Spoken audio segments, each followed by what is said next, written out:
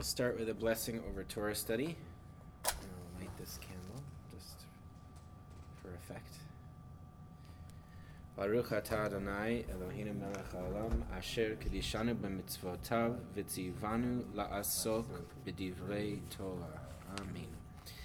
So I'm going to skip introductions to the Zohar tonight because I introduced it last week. I think you guys are familiar with it. Adam, you're familiar with it. Gary, you're definitely familiar with it. So we're just going to jump right into studying some text. I'd like to start with a very, very famous piece from the Zohar, which is in this new packet that I'm handing out, page 17.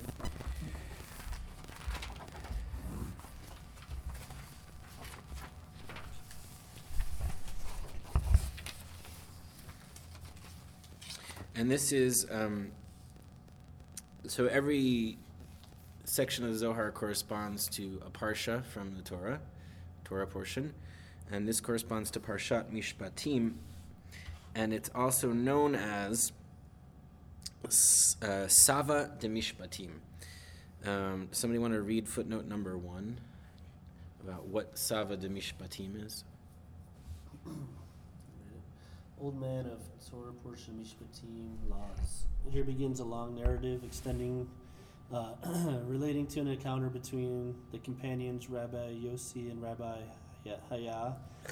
Chia, and an aged wandering donkey driver who turns out to be more than he seems. Okay, that's good.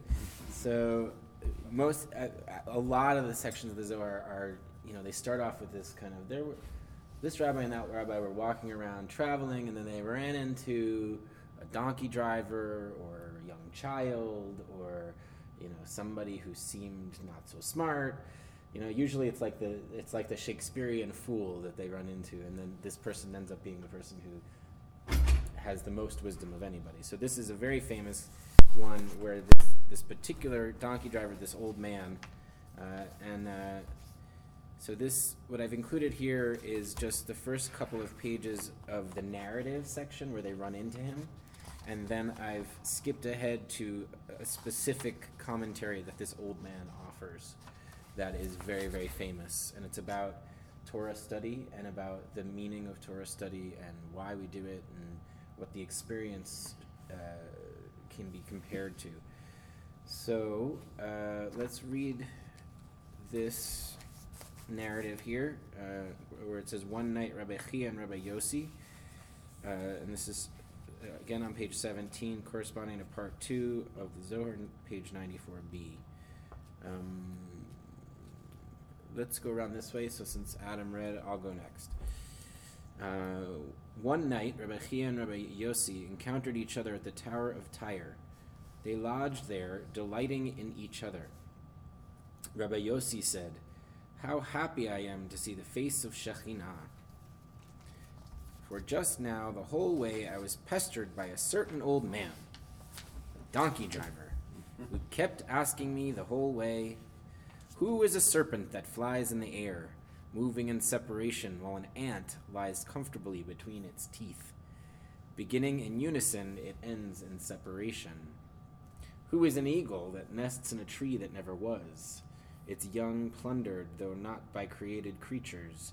Ascending they descend, descending they ascend, two who are one and one who is three. Who is a beautiful maiden without eyes, her body hidden and revealed?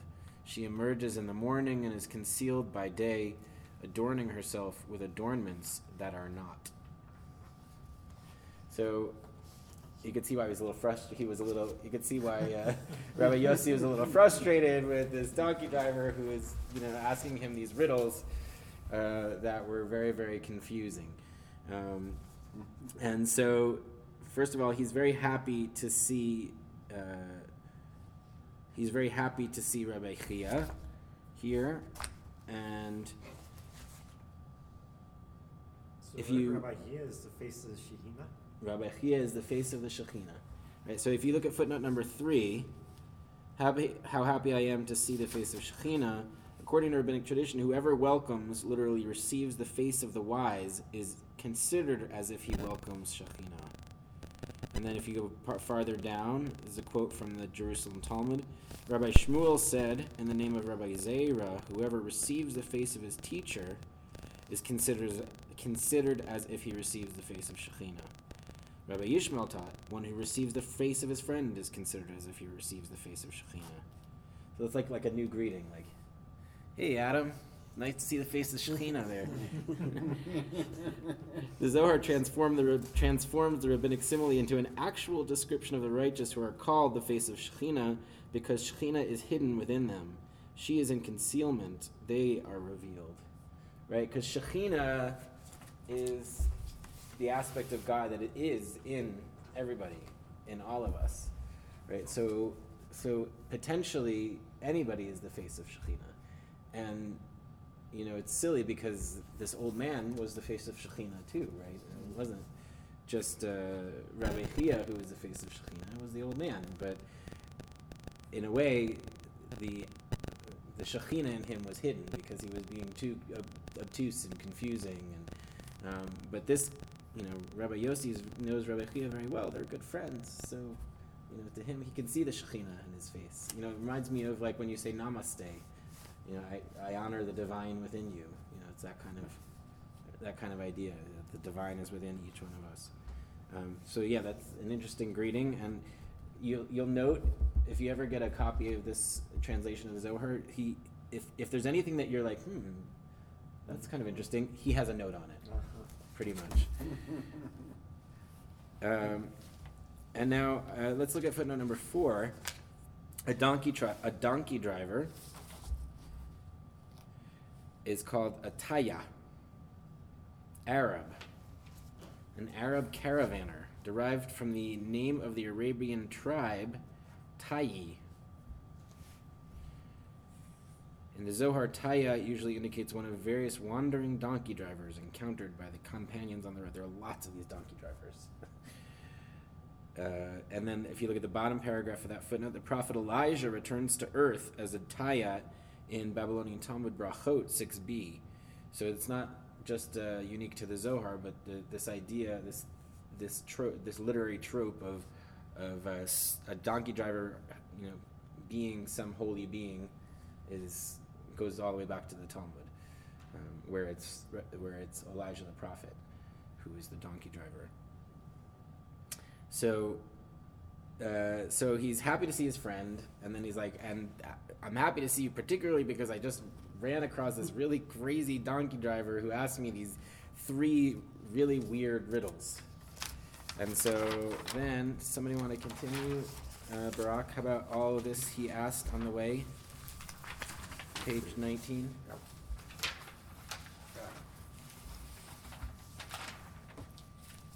All this he asked on the way, and I was annoyed. Now I can relax. If we had been together, we would have engaged in words of Torah instead of other words of waste. Right, and the waste here they use, if you look down the footnote, waste, tohu, which appears in Genesis 1:2, right? Vavohu. The earth was tohu vavohu. The earth was chaos and void, waste and empty, with darkness, with darkness over the face of the earth, over the abyss, and the wind of God hovering over the face of the waters. So it wasn't just words of waste, it was complete chaos, right? Keep going. Rabbi Chia said, "That old donkey driver, do you know anything about him?" He replied, "I know his words have no substance. For if he knew anything, he would have opened with Torah, and the way would not have been empty." Rabbi Chia said, "That donkey driver, is he here? For sometimes in those empty ones, you may discover bells of gold." Right, and now, if you look down at footnote number 8, sometimes in those empty ones, his apparently foolish riddles may conceal gems of wisdom.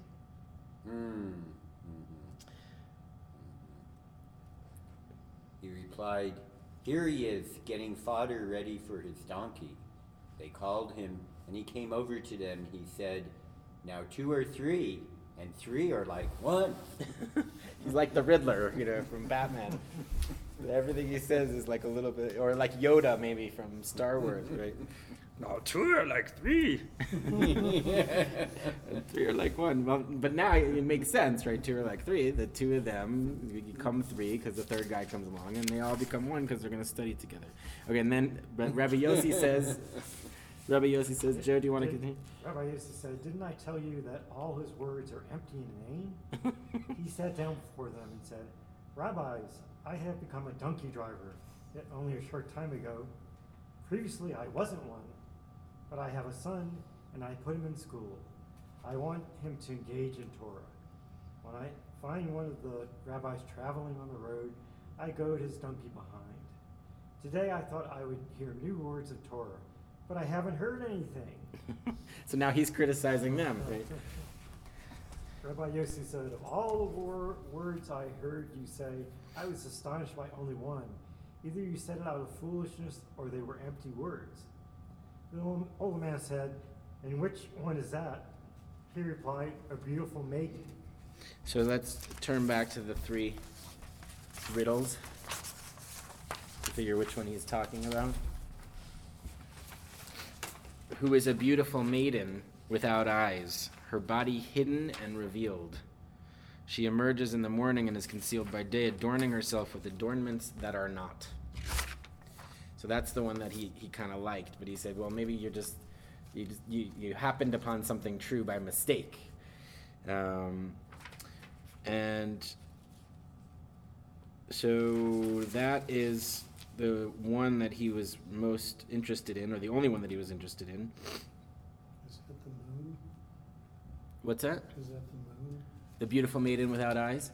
Well, I decided that that's the one that we should look at. So let's take a look. That's on the next Isn't the moon female? page. The moon is female. The moon represents Shekhinah. Yeah. Yeah. And so in a So certain the face sense, of it's the true. moon is like the face of Thea? Like the face of Chia, right?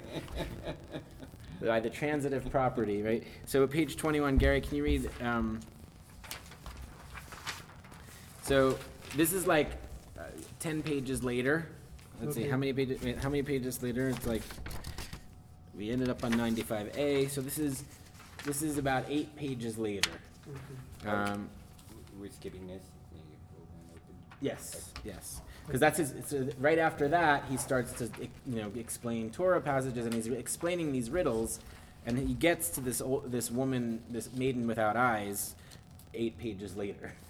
But if you look at the top of the page, he's already won them over, because it says, the companions came and fell down before him, and weeping, they said, if we had come into the world just to hear these words from your mouth, it is enough for us. So he's no longer crazy at this point. So now once he's established he's not crazy, he's going to give them the meatiest one. So Gary, This was a Diana moment. right? They're like, I could die right now, I would be happy. I could die right now, I'd be happy. So, The old man said, yep. if another woman he takes for him, Exodus 21:10, companions, not for this alone did I begin to speak, for an old man like me doesn't rattle or call with just a single word.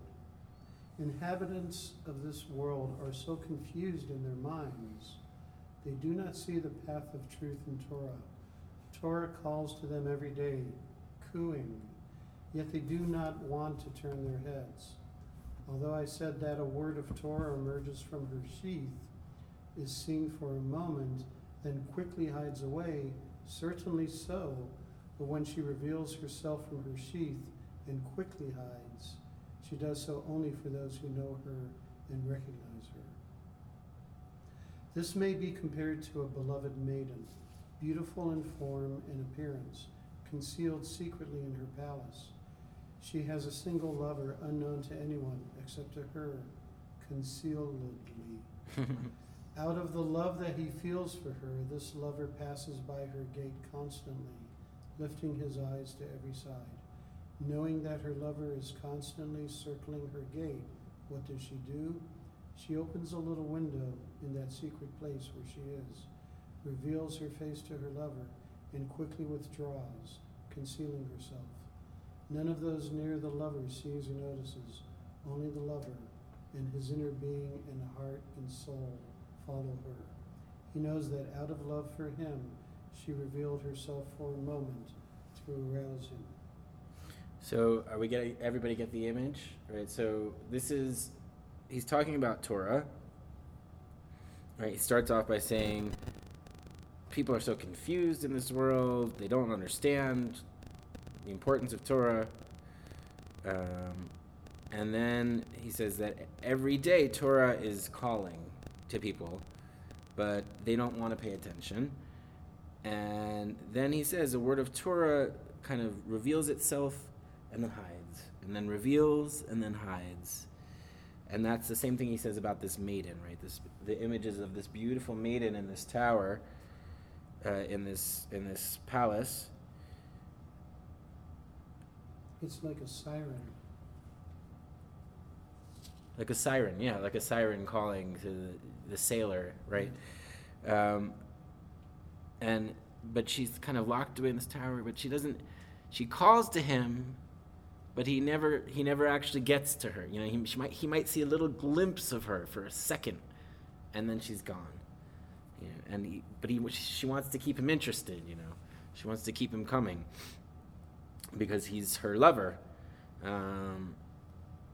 And so, you know, this is kind of the idea behind eroticism in general, right? Like, that it's not, you know, if it's just all laid out there and there's no challenge and there's no clothing, you know, literally, then it's not arousing, you know, it's not as exciting, right? This reminds me so much of a section in, I believe, in Shir HaShirim about a woman who chases after, searching for this man that she can't find him, and she asks everybody, and she says, at first she says, I have not found my heart's desire. Do you know where he is? And then finally she finds him and says, I found my heart's desire. This is, by the way, what's on my ring,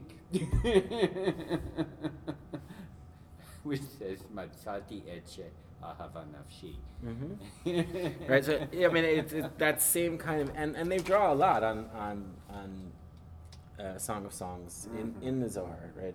Much of the symbolism, some of the proof texts are taken from Song of Songs, right? Because the female character is the Shekhinah, the male character is the Kadosh Baruch Hu, Tiferet, the other aspect of God, which is in the Sfirot, and yeah, all of life is seen as like this love affair between these two. But here, it's comparing it not just to God and the immanent and the immanent and transcendent aspects of God, but it's also comparing it to a human being and Torah, right? And Torah is not like that physical thing in the it's not, it's truth, it's Torah with a capital T, not Torah with a little t, right? It's the real truth and wisdom, and the idea is that through study and reading these books and thinking about the world and thinking deeply about things, that you'll get glimpses of truth. You get like little tiny images, but you never really grasp the whole thing. It's like a tease. It's like a tease, right? Yeah, she's like it's like she's teasing you. And I think there's an obvious metaphor to sensuality, sexuality, talking about a lover, but I think in a bigger sense, or in another sense, it's talking about the love that a Jew or a human has for the truth of knowing God, that there's a natural grasping, a love there, an arousal. That arousal that comes when, so although it's a metaphor about sex, I think it's really about the actual desire that a human has for knowing God. I would say yes, but I would also add to that as God is kind of absolute truth. You know, that I don't always like to use the word God because it's not always specific enough. But Torah, absolute truth, the mysteries of creation, you know, Consciousness. perhaps pure consciousness, you know, One yeah, unity. the consciousness of the universe, right? Getting glimpses of that, Returning but to you the never unity. actually attain it. Right. Right, and that's kind of the beauty of it in this world, and what keeps you going. And it's also kind of frustrating, right? Like you use the word tease, you know. Like, You know, Heschel talks about this, and I can't remember the words he uses, but basically that we have insights, and that really leads us to a place of awe, and that carries us through the more the mundane long moments of our mundane periods in between. Right, we have flashes of something. Yeah, Yeah, I don't know the yeah. exact quote, but I You remember? it sounds very Heschelian. Yeah. And so, just to get specific about the riddle that he had, right? If we look at footnote 97, the old man begins to expound one of his riddles. Who is a beautiful maiden without eyes? Her body hidden and revealed, she emerges in the morning and is concealed by day, adorning herself with adornments that are not. Apparently, the description without eyes doesn't mean that she doesn't have eyes. It means that no one but her lover has set eyes upon her. None of those near the lover sees or notices. And I mean, there's also this element of like, each one of us has our own truth that we are drawn to and seeking out, and nobody else can really see it but us. You know, each one of it. You know, I'm reminded. It's not quite a perfect comparison, but there's a Kafka piece in the beginning of the book The Trial, where it talks about a man is looking for justice, and he comes to this gate, and he sits in front of this gate, and there's a gatekeeper there, and he ends up not going through, and he's sitting there his whole life until he's old, and he says, you know, how come all these years I've been sitting in front of this gate and nobody else has come through? And he says, well, this gate was just made for you. And this is just the first gate, and there are all these other gates after it. But you didn't go through, you just waited, right? So I feel, you know, in a way, like each one of us has our own beautiful maiden without eyes, you know, our own divine, our own truth, our own divinity that we connect to that other people can't really see. Let's continue. Who was the last one to read? Was it Gary? So, Adam, so it is with a word of Torah. What page are we on? 22. 22. So it is with the word of Torah. She reveals herself only to her lover. Torah knows that one who is wise of heart circles her gate every day. What does she do? She reveals her face to him from the palace and beckons him with a hint, and swiftly withdraws to her place, hiding away. None of those there knows or notices, he alone does, and his inner being and heart and soul follow her. Thus Torah reveals and conceals herself, approaching her lover lovingly to arouse love with him. Right, so the word hint is no coincidence, right? I discussed the last time the 4 levels of Torah interpretation, which is pshat, remez, drash, and sod, which is pshat is like the face value, simple meaning. Then remez is a hint, right, which is the same word they're using here. Drash is like metaphorical meaning, deeper meaning. And then sod is like the deepest secret, hidden meaning. So here it's saying every once in a while there's a little hint. So when you're reading Torah, you see like, and you kind of, your mind is stuck on something. That's a little hint from her, from your from your own personal wisdom, from your own personal deep Torah. It's beckoning to you, and so you dive into it and you pursue it farther. I'll go next. Come and see.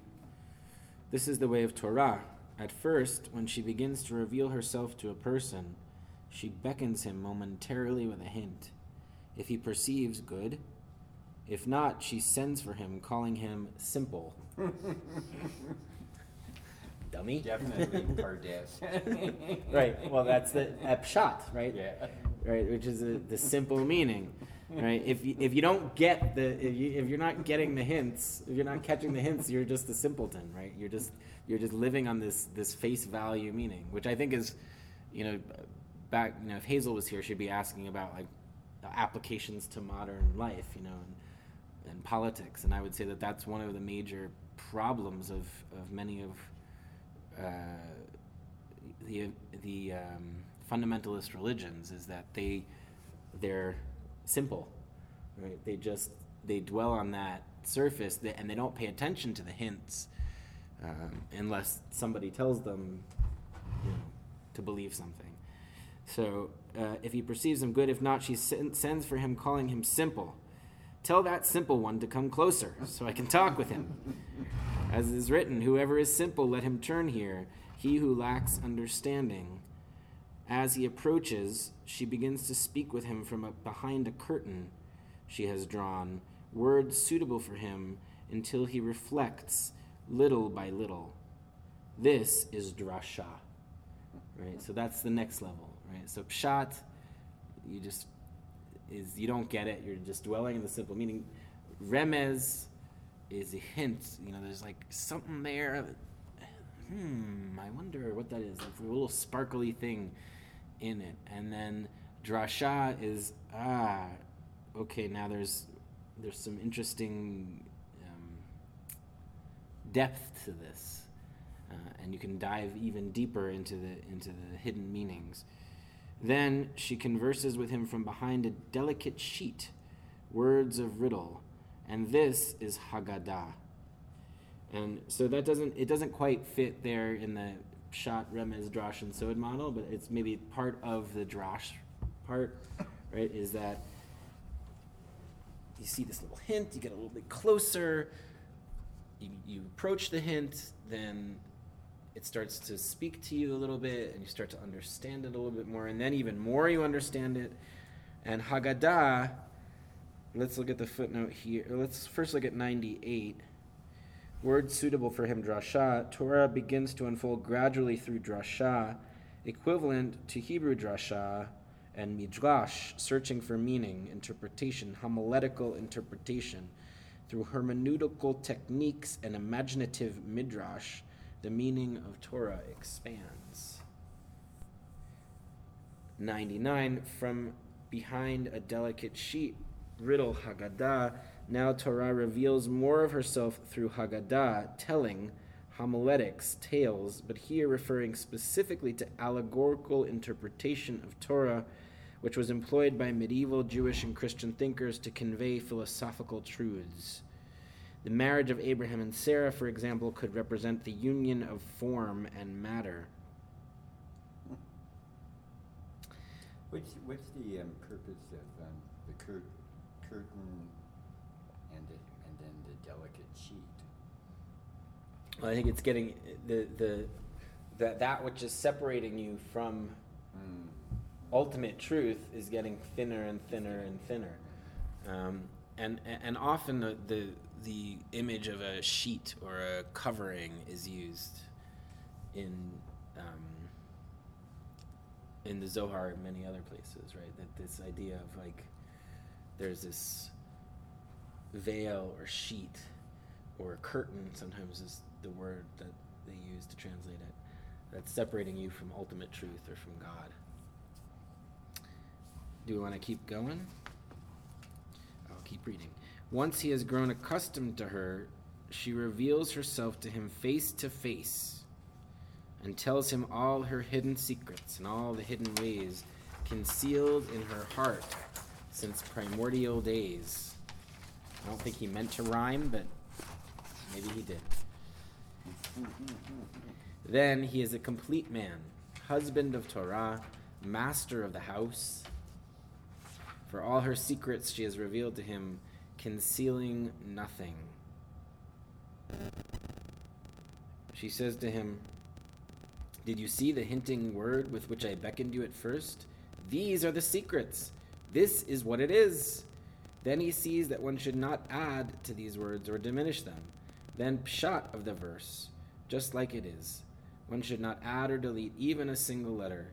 So human beings must be alert, pursuing Torah to become her lover, as has been said.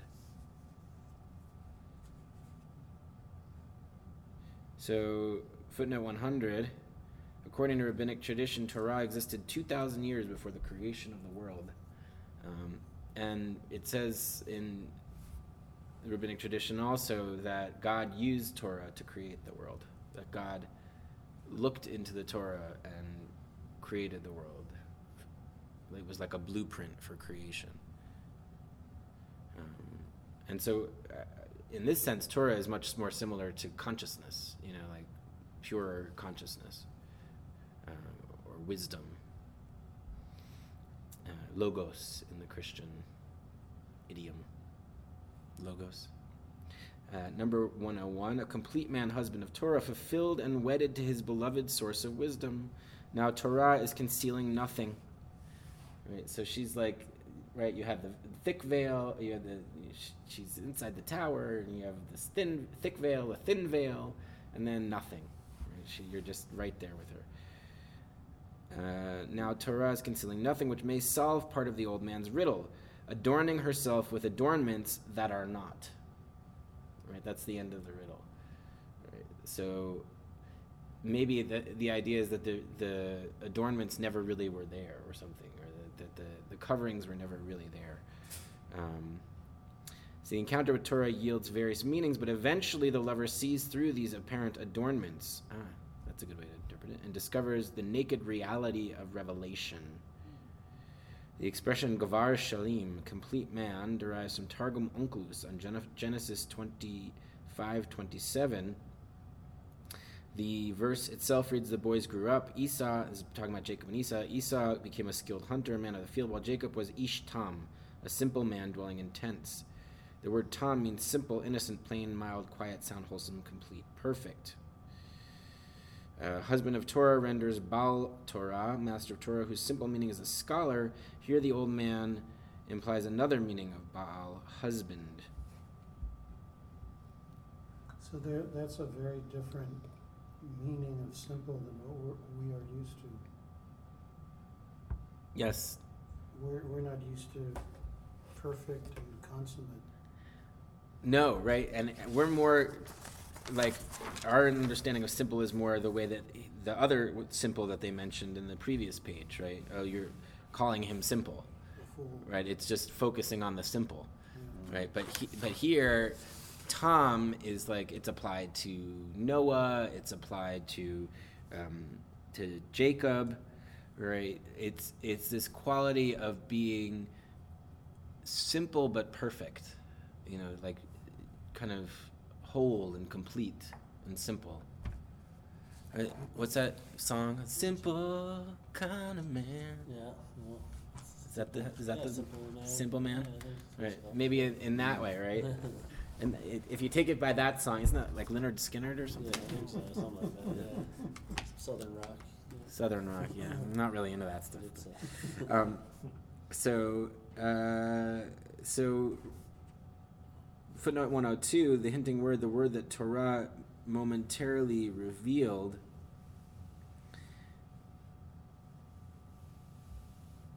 and so the idea is you shouldn't change the pshat, right?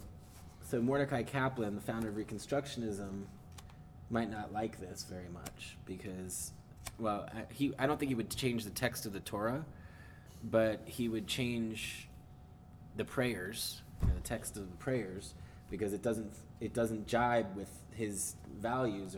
But what this is saying here is that each letter, each little piece of the Torah, as you're reading it, is important, and if you took something out and you changed the pshat, if you changed that face value level, you might be taking out the hint, right? You might be like smoothing something over to make it make more sense, but you would actually be removing the hint, right? So for example, like sometimes, a lot of times actually in the Zohar, they'll talk about how there's a word that has the letter hey at the end that doesn't usually have the letter hey at the end. It's not supposed to have the letter hey. So if you were to like be an editor and you were just to edit the Torah and say, oh, well, let's just make it make sense, and you would take the hey out. But they're saying even that hey that seems superfluous is a hint and is something that you shouldn't be taking out. So that's the way that they have towards kind of the technique of delving into truth. I don't think you ever actually really fully get there, though. Like they did portray it at the end as if like there's this, finally, she'll receive you and that's it. You'll be like one with her. But to me, that's like death. Like maybe when you finally die, you're at that point where you get truth, ultimate truth, and you're squinting at me. Does that mean you disagree? I'm thinking of the Buddha. Thinking of what? The Buddha. The Buddha. What about the Buddha? Well, the Buddha became enlightened. Yes. Although in some traditions of Buddhism, right, that the idea is that you have to reach parinirvana, right? That the Buddha reached nirvana, but then he gave up complete nirvana, parinirvana, to come back and be a bodhisattva and help redeem other people. But he couldn't actually fully embrace his enlightenment until he left his body. Okay. Then I agree with you. Right, so even though, there's a certain level you can get to in this lifetime. Yeah, because the practice is an ongoing practice because you continue to fall and then get back up. Right, and the first image, his actual talking about the image is she reveals, she blows you a kiss through the window, and then closes it and disappears. That to me is much more true to my experience of encountering truth. There'll be these moments of like, I get it, and then it's gone. And then you fall. And then I fall for a long time, wandering around looking for her, and then I get it again, and then I lose it. And get yourself up. All right, do we want to do another one? Yeah. All right, so page 1. So by the way, I read an interesting article very interesting article about the Dalai Lama. And one of the things he did that really disturbed a segment of the Tibetans was to ostracize one of the deities, one of the Tibetan deities. And so now there's, like, wherever he travels, there's a faction of people who worship this deity who come and protest. It's very Jewish. Yeah. All right, well, so this is from this week's Torah portion. I actually only read it maybe like a month ago in my daily Zohar reading. Barak, you want to start? Joseph dreamed a dream, page 1. Oh, page 1.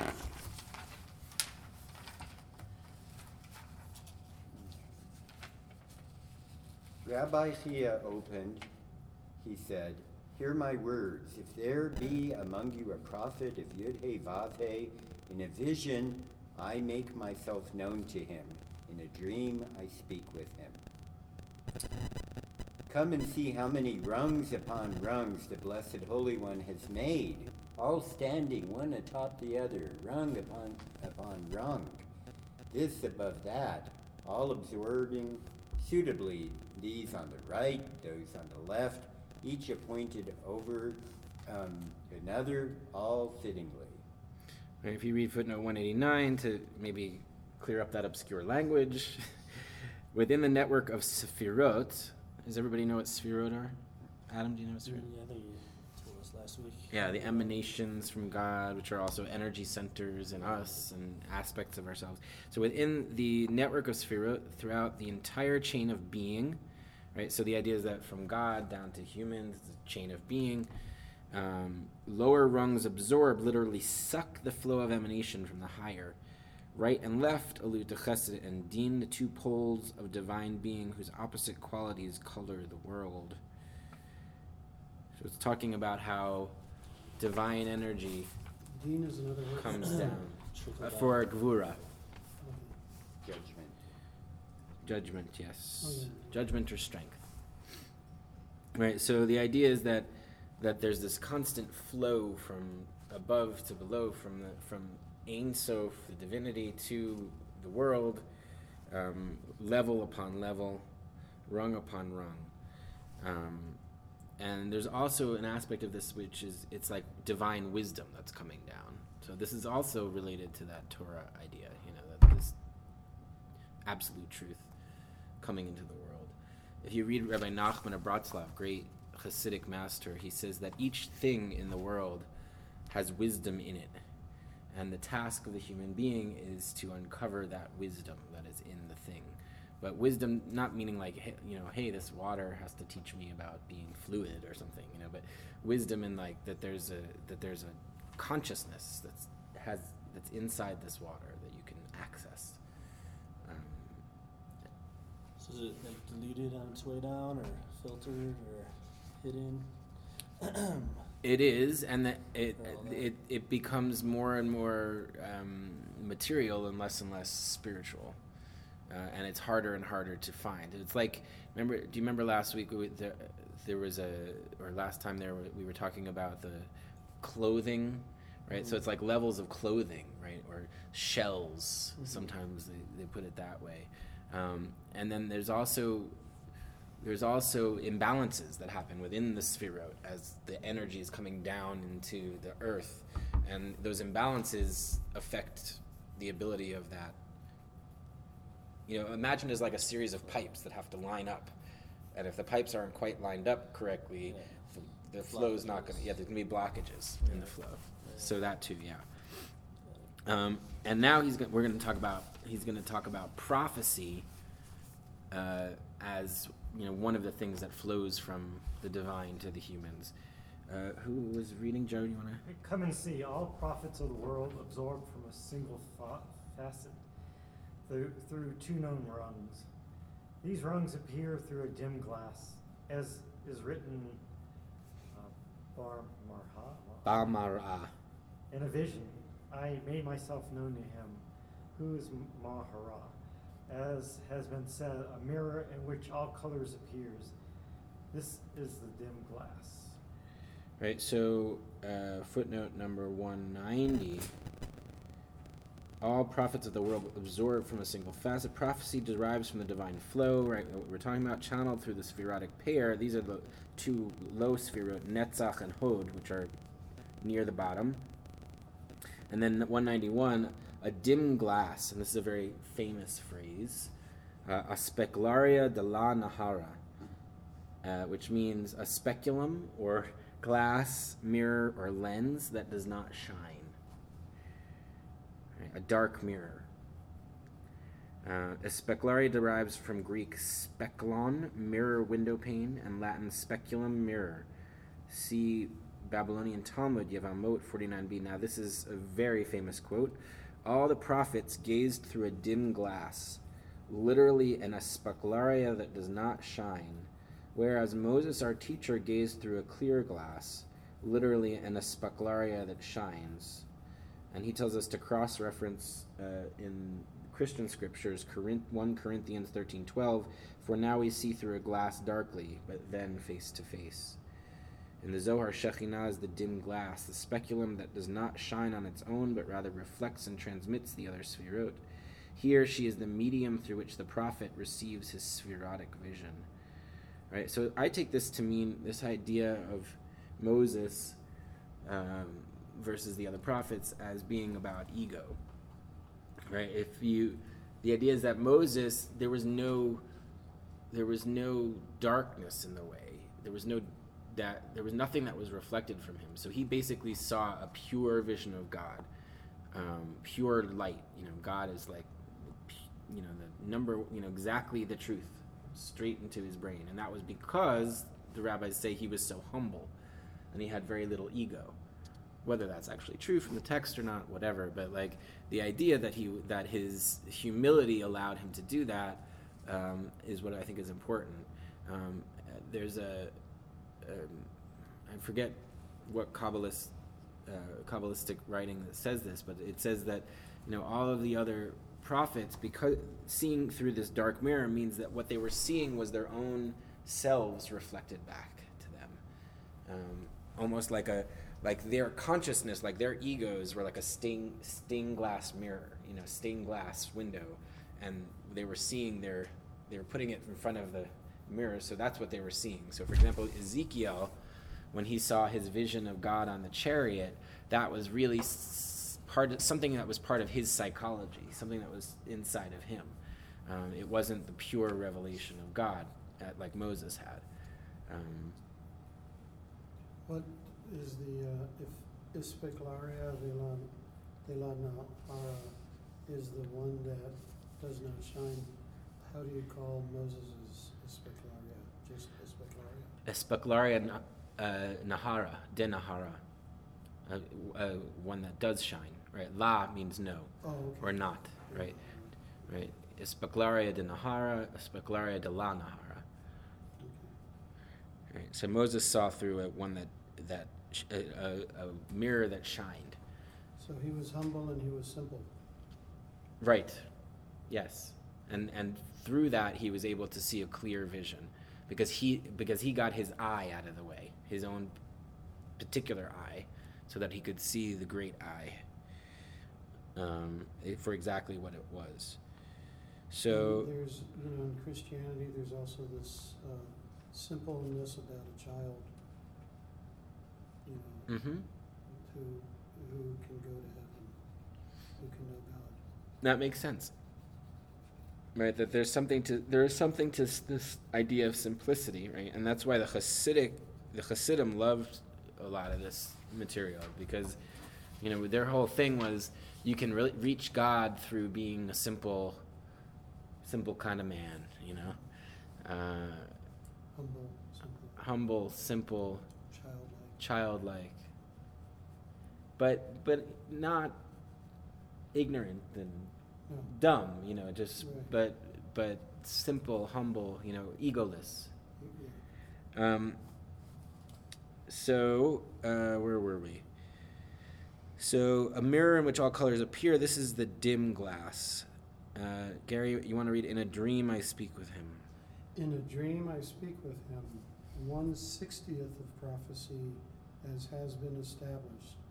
It is the 6th rung from the rung of prophecy, rung of Gabriel, appointed over dreams, as already explained. Come and see. Every seemly dream proceeds from this rung, so you cannot have a dream without false material intermingling, as they have established. Consequently, some of them are true and some are false, and you cannot have a dream that does not contain both this side and that. Right, so it's talking now about dreams, because first of all, that's how we started it off, right? Joseph dreamed a dream, right, which is from this week's Parsha. But also the idea that we don't have prophecy anymore, right? And the only kind of access that we have to prophecy in our day is our dreams. And the rabbi said that it's 1/60th of prophecy. But the prophecy that is contained in dreams comes from a much higher level on the Sfirot, so it has to go down through all these levels. So in going down through these levels, it can get other crud on it. It can get some of that clogged stuff that I envision it like a drain. And there's like little clumps of hair that attach to it, and and then it finally gets down to you, and it's kind of and this is very similar to the first text, right? It's like the truth is hidden. It's like these little pearls of truth within the muck. Yeah, and I mean, it's what's interesting is that that I chose these texts for today, and I've been having this feeling lately in reading the Zohar that there's so much muck and like crud in it. Like there's sexist stuff. There's ignorant stuff about sexuality. Like they say over and over in the Zohar that one of the greatest sins is masturbation. And you should be put to death for that, and you can't get into the world to come, and it's like, come on, But yet there are these beautiful pearls of wisdom in the Zohar that is like will blow you away. This idea of the goddess, the idea of the immanent, and that God is in all of us, and the idea of balance, and the idea of energy centers, and the idea of egolessness, and all of these ideas are great, but they're kind of buried in this like mass of stuff. So there's a lot of that kind of stuff. The mucky stuff. Yeah, There's a lot of it. There is a lot of it, to the point where it's easy to get frustrated. Just 2 days ago there was a reading that said a man that doesn't have a child will die, and basically like that he won't exist in the world to come, and all of this horrible stuff just because you don't have a child. I don't agree with that. That does not coincide with my values. Maybe you could expand it and say, well, a child can also mean creative things that you make, and your students that you have. All these things could be like children, but that's not what it says. That's my reconstructing it or reinterpreting it. But there are things in there that I don't have to reconstruct or reinterpret that are gorgeous. Beautiful little pearls of wisdom, but they're buried in this. They have stuff, but in reading this, my thought is like, they kind of know that, that they're talking about this in terms of dreams, and they also talked about that in terms of Torah, that, everything that you read, every piece of Torah that you encounter, there's going to be stuff that doesn't resonate for you, and then there are going to be little hints that you have to pursue, that you go down, and then they open up for you, and they get deeper and deeper and deeper. Should I keep reading? Sure.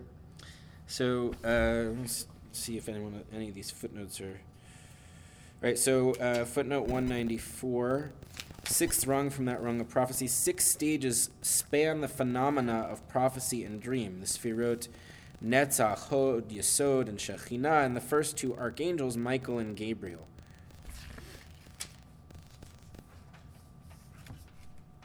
And then footnote 195, you cannot have a dream without false material intermingling. Gabriel, appointed over dreams, stands beneath Shekhinah and thus outside the purely divine realm. Therefore, demonic forces in the vicinity can smuggle false images into dream material. So Brachot 55a, Rabbi Yochanan said in the name of Rabbi Shimon, son of Yochai, just as there cannot be wheat without straw, so there cannot be a dream without nonsense. And I would say, just as there cannot be wheat without straw, there cannot be Zohar text without some nonsense. Or there cannot be truth in the Zohar without a little bit of nonsense in there. They mentioned 160th here, and isn't there something about when we sleep, of the 60 souls that we have, 59 leave, and there's only 1, 2, or 3 that are keeping us breathing? Am I right? There's a whole text about that. Yeah, there's several pages of the Zohar talk about this number 60, and that there's this text about how King David would only sleep for 59 breaths. That once you get to the 60th, you're at this level of the demonic or something. And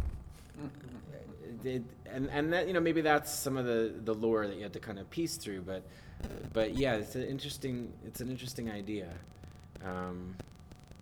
He would never sleep for more than 60 breaths, poor guy. So Um, it's 59 times 12 seconds.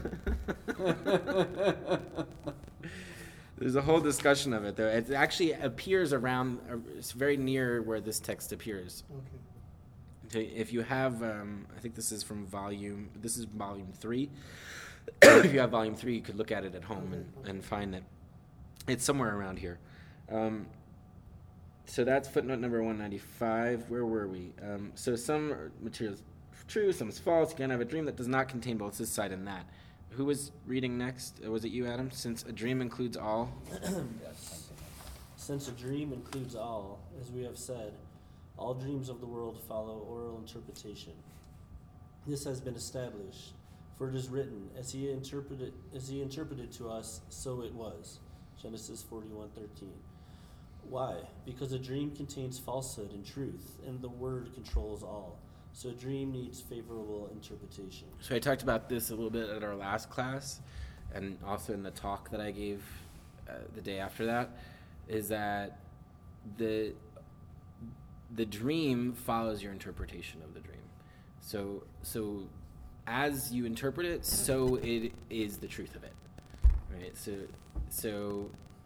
it's kind of like self-explanatory, like the way you perceive reality, that's the way reality is. The way you perceive the dream, that's the way that the dream is going to that's the meaning that the dream is going to have for you.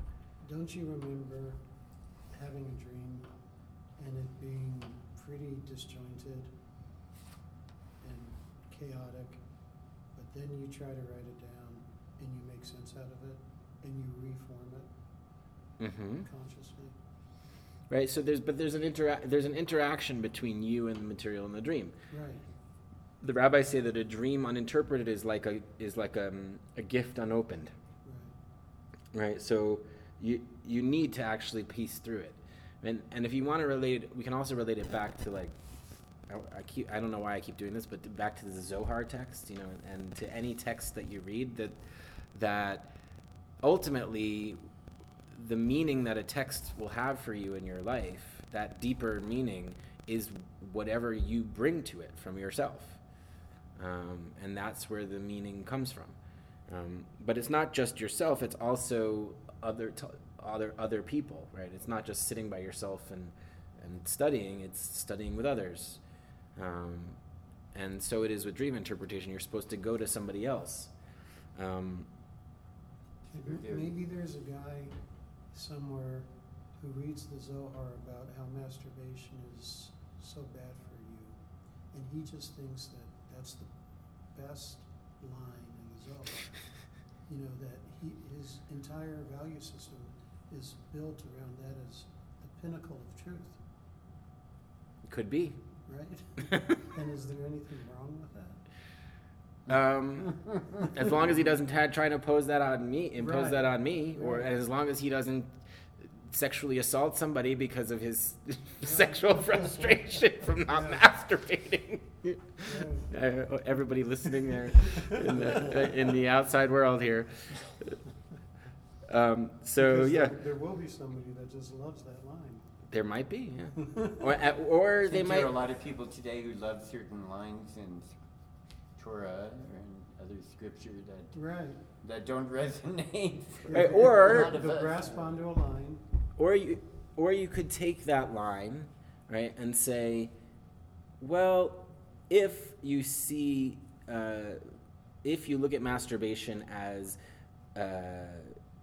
throwing away your creative energy without actually applying it towards something productive, that is kind of a negative thing. Right. It may have Right? nothing It's to do. like I could be writing my book right now, but instead I'm just doing nothing. It's a midrash of masturbation. It has nothing to do with masturbation. Right? It has to do with right, and that's fine, right? If it's my dream, if it's my text, if I want to own this text, if it's my Torah, if it's my maiden without eyes, right? Yes. Nobody else's eyes are on her, then I can interpret it that way, Mhm. and that says a lot about me, and how I want to come out and interpret something. So, footnote number 196. All dreams of the world follow oral interpretation. The true meaning of a dream depends upon its interpretation. See Brachot 55b. Rabbi Elazar said, how do we know that all dreams follow the mouth of the interpreter? Because it is said, as he interpreted to us, so it was, which is from this week's Parsha, the same text. Joseph interprets the dreams, right? The verse in Genesis is spoken to by Pharaoh's chief cupbearer, describing how accurately Joseph interpreted his dream and that of the chief baker. So maybe that's next week's Parsha. But so how far did we read? Because a dream contains falsehood and truth, and the word controls all, so a dream needs favorable interpretation. Rabbi Yehuda said, because every dream is of the rung below, controlled by speech, so every dream follows speech.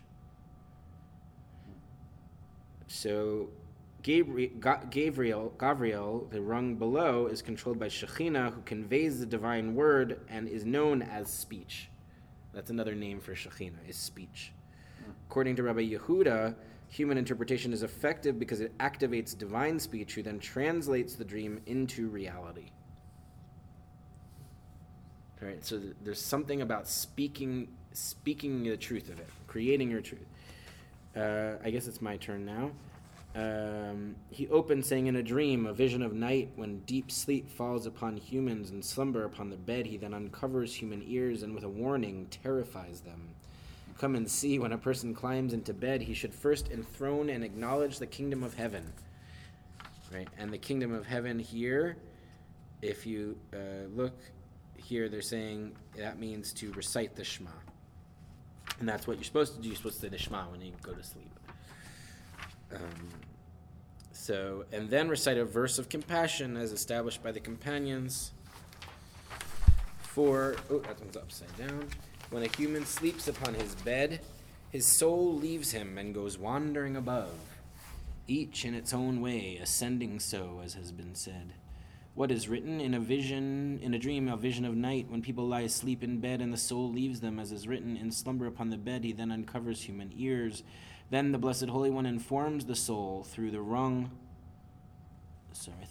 presiding over dreams, that's Gabriel again, of things destined to befall the world, or of things corresponding to the mind's imaginings, so that one will follow a path of admonishment in the world. For one is not informed while in a state of bodily vigor, as we have said. Rather, an angel informs the soul, and the soul the person, and that dream derives from above when souls leave the body and ascend, each in its own way. How many rungs upon rungs in the mystery of a dream, all in the mystery of wisdom. Come and see, dream one rung, vision one rung, prophecy one rung, all rungs upon rungs, one above another. Joseph dreamed a dream and told it to his brothers, and they hated him even more. That's from this week's Parsha. Here we learn that a person should tell his dream only to one who loves him. Otherwise, he may prove decisive, for if that dream changes tone, he is the cause. Right? So if a dream follows this interpretation, you don't want to go to somebody who hates you or dislikes you or doesn't love you for that to help you interpret it, because they're going to interpret it maybe to your harm. And I mean, this is a good lesson about going to people for advice, going to people for lots of different things, right?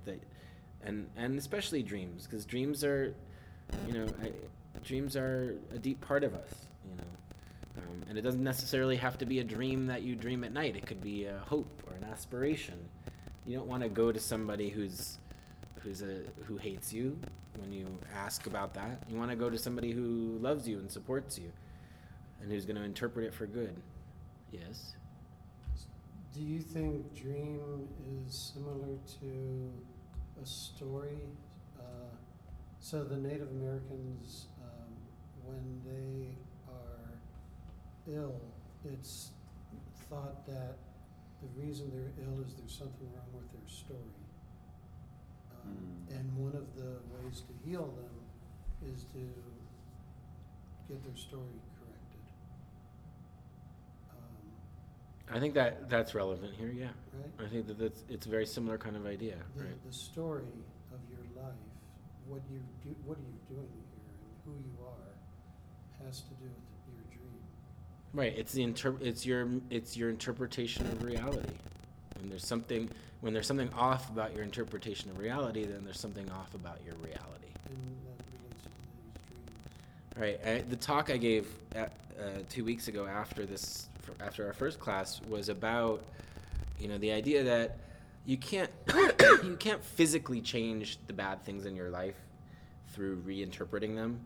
You can't do that. But what you can't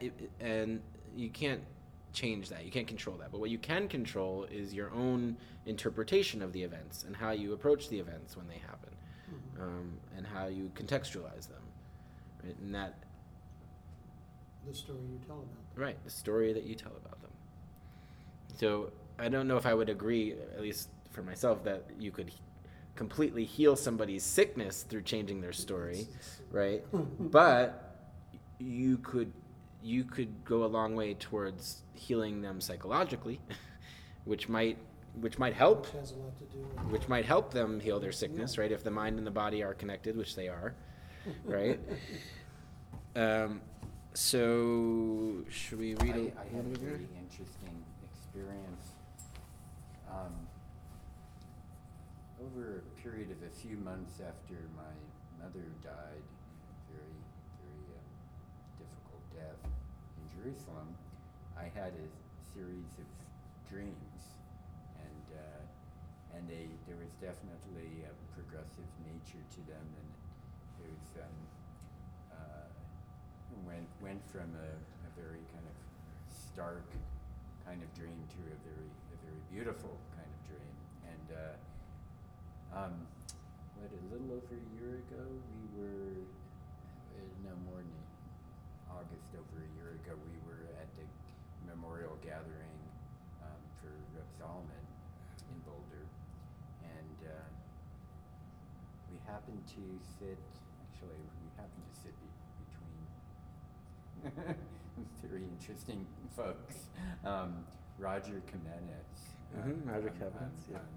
To my left, and he's the one who wrote the book, The Jew and the Lotus, and subsequent books. And anyway, he had his thing now is actually interpreting dreams. Right, he wrote a book, The History of Last Night's Dream. Oh, did he? Mhm. Okay. That came out 3-4 years ago. I need to read it, especially having had the encounter with him and being able to share with him.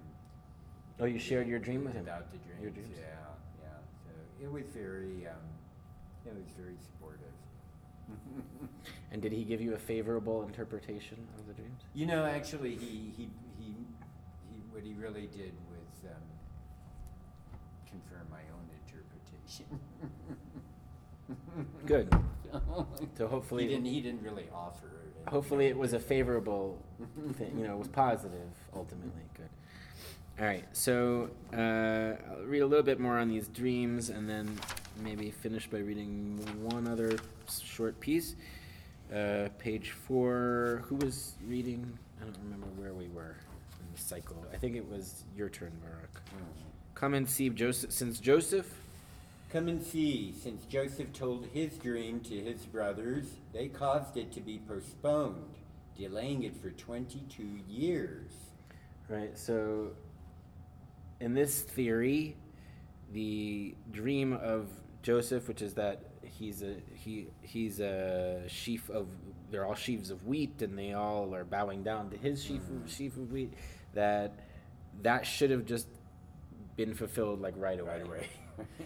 And because he told it to them, it ended up he had to go to Egypt, and all this mishigas had to happen.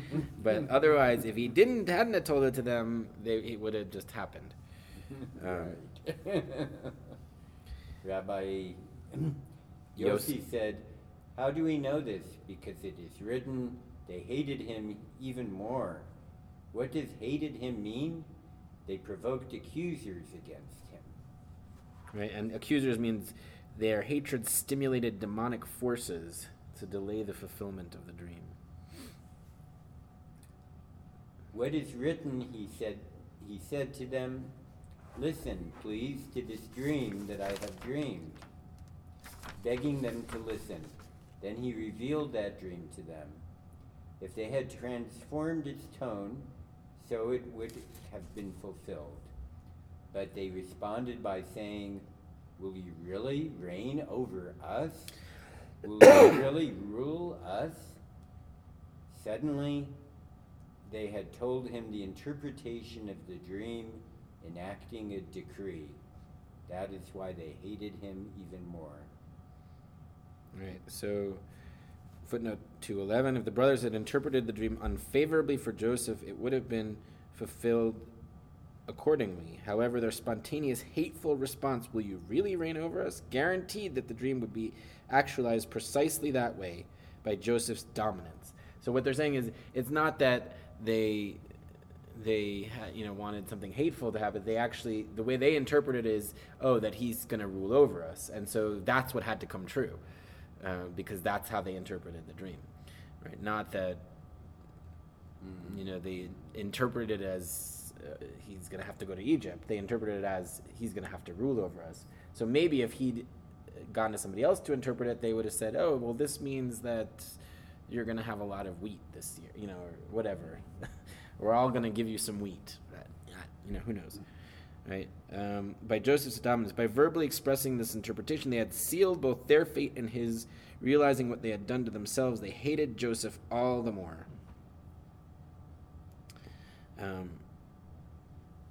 They hated him even more. Joe, do you want to take over? Rabbi Chia and Rabbi Yossi were in the presence of Rabbi Shimon. We're in the presence of Rabbi Shimon. Rabbi Chia said, "We have learned a dream uninterpreted is like a letter unread. Is this because it will be fulfilled without his knowing, or because it won't be fulfilled at all?" He replied, "It will be fulfilled in unknown, for that dream depends upon it, while being unknown and unknown as to whether it will be fulfilled or not." Okay? Let's look. When I'm confused, I look at Danny Matt's footnotes. So that dream depends upon it.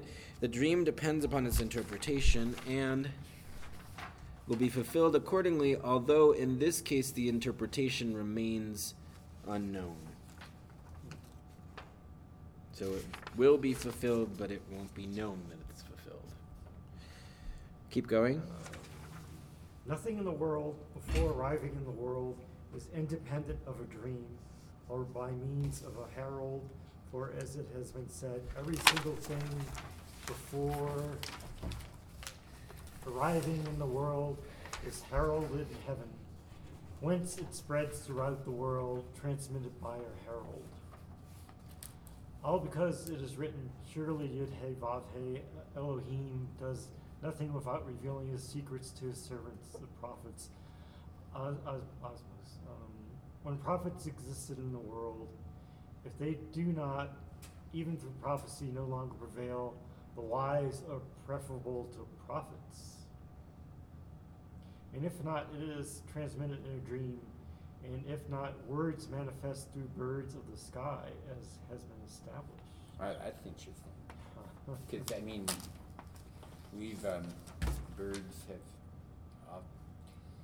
birds often are messengers, or, in many traditions, and we've experienced that ourselves, and it's very interesting. They are here also considered messengers. Yeah. And but what I love is this idea that all of reality actually comes from the realm of dreams, right? That it puts a big spin on what is real, or what it means for something to exist. One time I was working with, I think it was the 4th grade or 6th grade here, and I talked about God with them,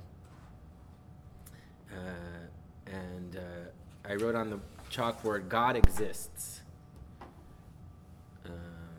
And first I looked at the word God and tried to define that, and it was, all of this reinterpretation of the word God that they weren't used to, as not the man in the sky. And then exists. And then I said, well, let's look at that word. What does it mean for something to exist, to be real,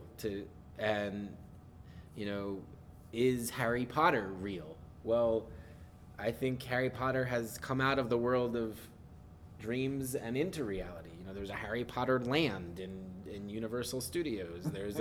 There's kids who dress up like him, and so he might not actually exist as a physical human being, but that dream that was J.K. Rowling's idea for this young wizard boy became into reality. And I would say the same thing about like basically everything, except for maybe pieces of nature like that you don't affect at all. Everything. Well, but they would say even that comes from the world of dreams, the world of the imagination. And so then if somebody says, well, do you believe in angels? Well, I believe that angels exist in the world of the imagination. And, and in a way they come into this world because everything comes through the world of imagination into this world. But even in the sense of nature, when you go into the forest and look at redwood, I mean, you're in your mind putting something together that you touch and you smell, and it's right. The best you can do. It's true. It's the best you can do, but how close to reality is really what you're thinking that tree is. Right. It really does come from your dreams. Right, and everything. Right, everything we experience is a creation in our Absolutely. is a creation in our minds through all of these stimuli that come in. Reacted to these sensory data. It's all a dream. What's that? Everything that something is but a dream within a dream. There's a very famous. You know the quote? No. Yeah. Go ahead. While you're talking, Is I'll that look it one up. of it? I was reading a book about Mondo Zen, and they describe 6 senses, and the 6th sense is feeling. Well, Buddhism has the 6 senses. Thought. Thought. Thought. Thought is the 6th sense. All that we see or seem is but a dream within a dream. I stand amid the roar of a surf-tormented shore, and I hold within my hand grains of the golden sand. How few, yet how they creep through my fingers to the deep, while I weep. Who is that? Who is that? It's a famous poet. I think it's, what's his name? Oh, it's Edgar Allan Poe. Oh, really? Didn't know that. But it was in my head somewhere. So, do we want to look at one more before we finish out? Always eclectic in his writing. See which one I should pick out. Let's make it kind of short.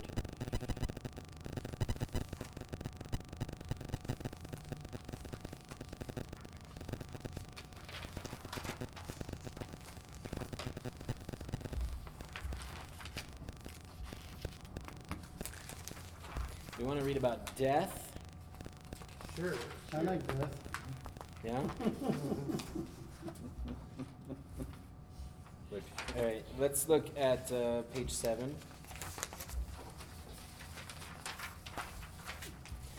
Who was reading last? It's my turn. Just read. I'll read.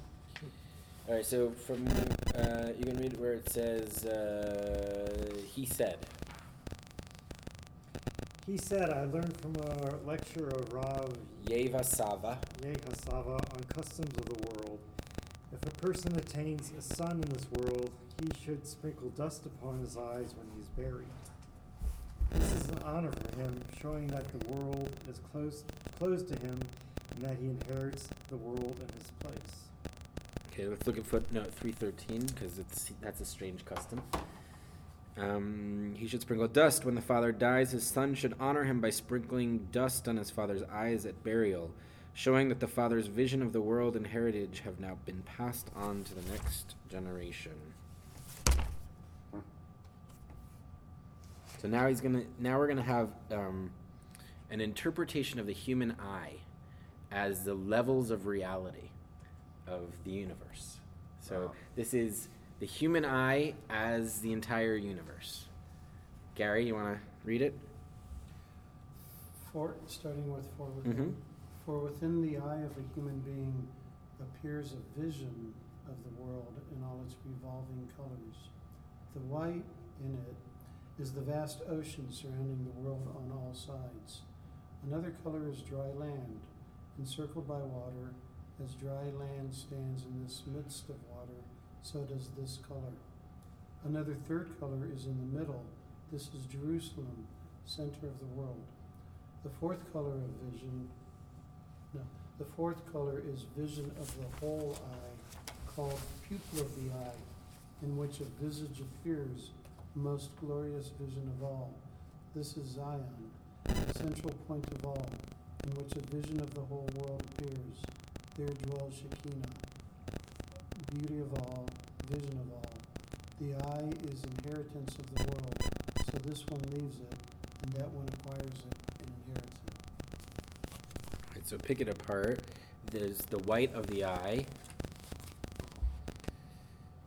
and that is kind of everything in the world. That is kind of all of the random places in the world. And the oceans, I guess, of the world. Then dry land, right? So then we're getting a little bit closer to the center of the world, which is dry land, You're corny, huh? right? Right. So as dry land stands in the midst of water, so does this color. So that's a little closer to the center of the core of everything, but not quite. And then the third color is, the black in the middle, right? And that's the pupil, yeah. Well, but then he says the fourth color is the pupil. Well, so it's that's called what- pupil of the eye, but it's actually it's the image itself. Here, so let's just Oh, okay. so let's read actually there's a great footnote here. He does great footnotes, so we'll read his interpretation. Footnote 314, within the eye. This passage on the cosmic significance of the eye derives from Derech Eretz Zuta 9 in the name of Samuel the Small. And this is maybe a little bit clearer than the way the Zohar brings it out. This world resembles a human eyeball. The white in it, i.e. the sclera, is the ocean surrounding the whole world. The black in it, i.e. the iris, is the inhabited world. The pit in the black, i.e. the pupil, is Jerusalem. The visage in the pit, i.e. the reflections of one's own face seen in the pupil of another person's eye, is the temple. Right? And the temple is like the center of reality.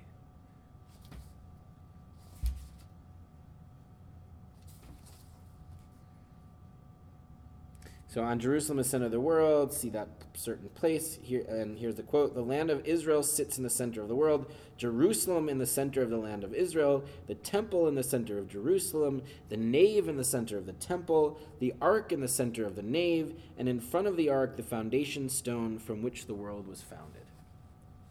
Right? It's the omphalos of the world, the center of the world, center of all reality. Actually, I should say, not just the world, right?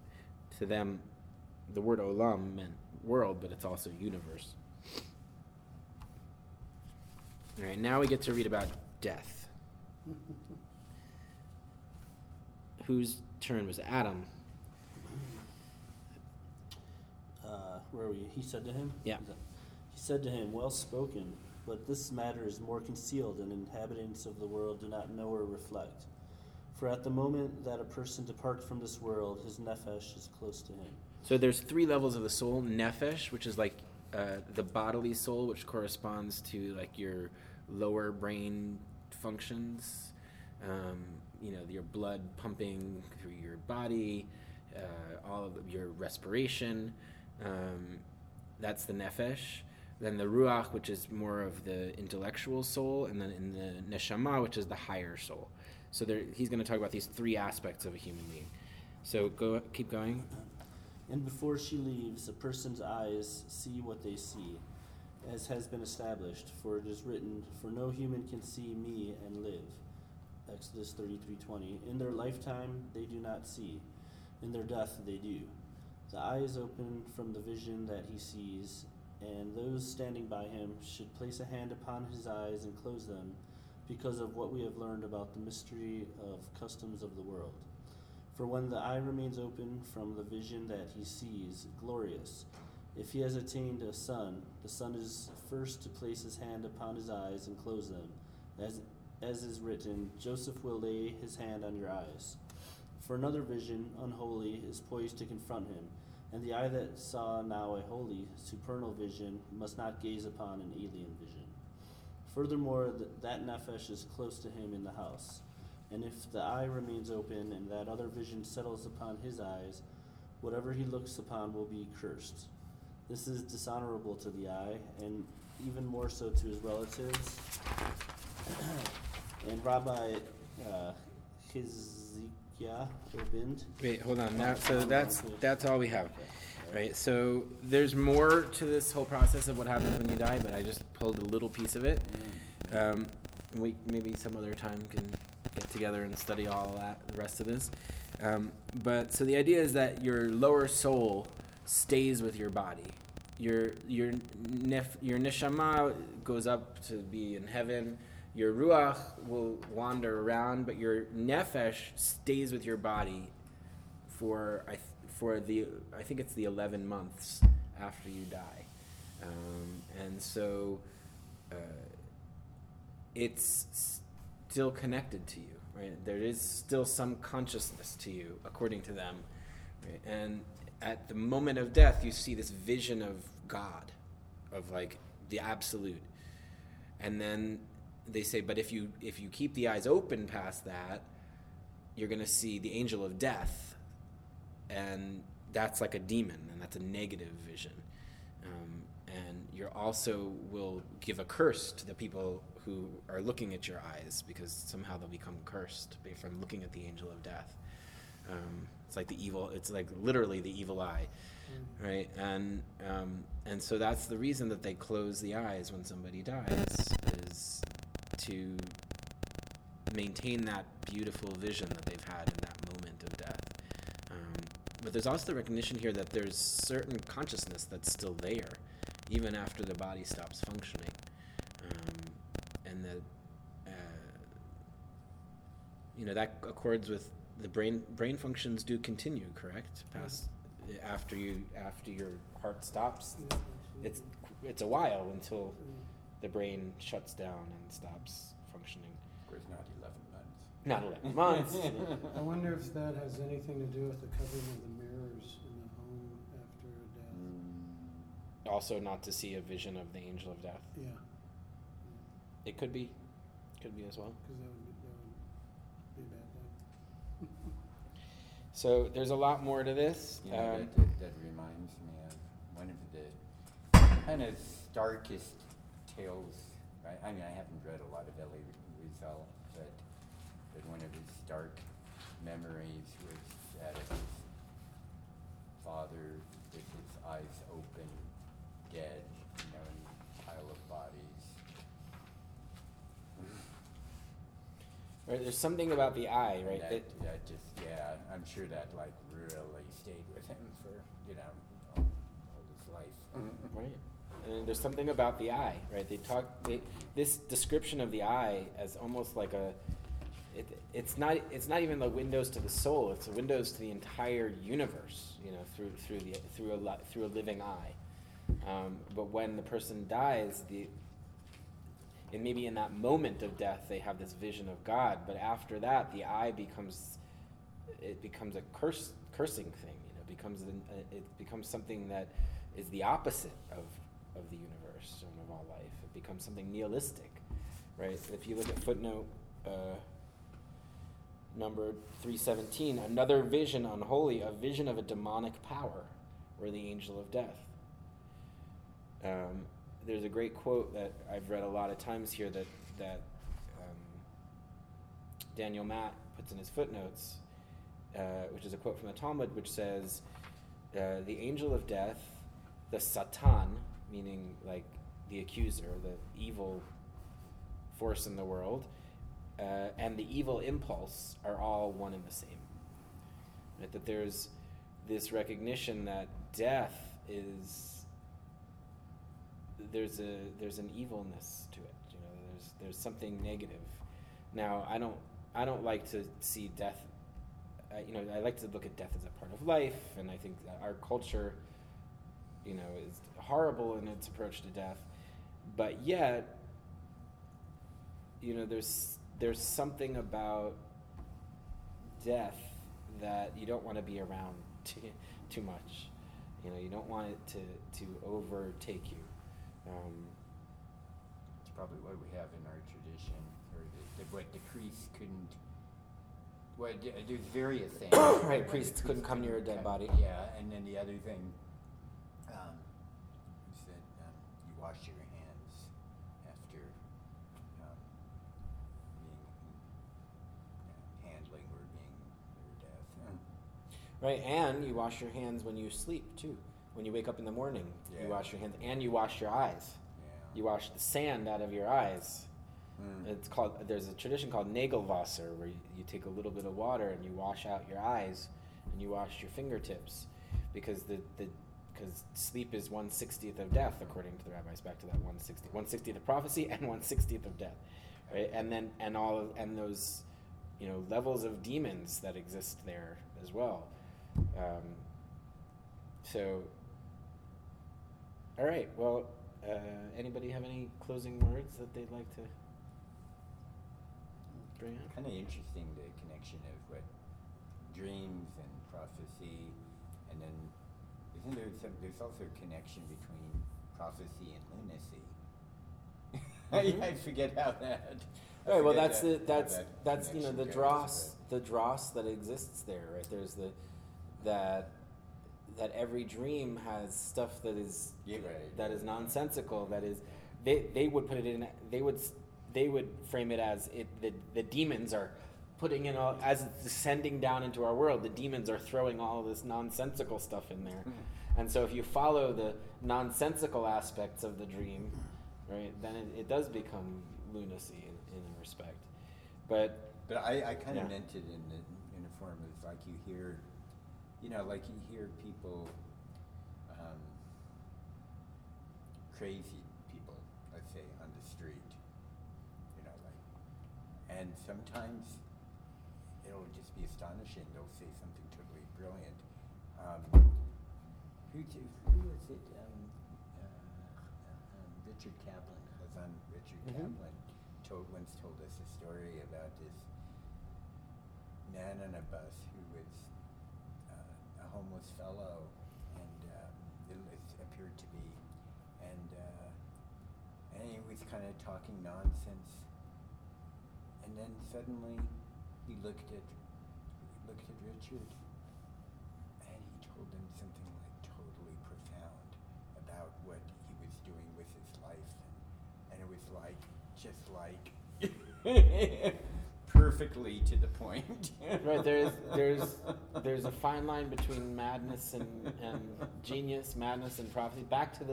Let's bring it full circle back around to the donkey driver. Right. The inane donkey driver who had these crazy riddles that made absolutely no sense. You would think, a donkey driver isn't like a glorious profession.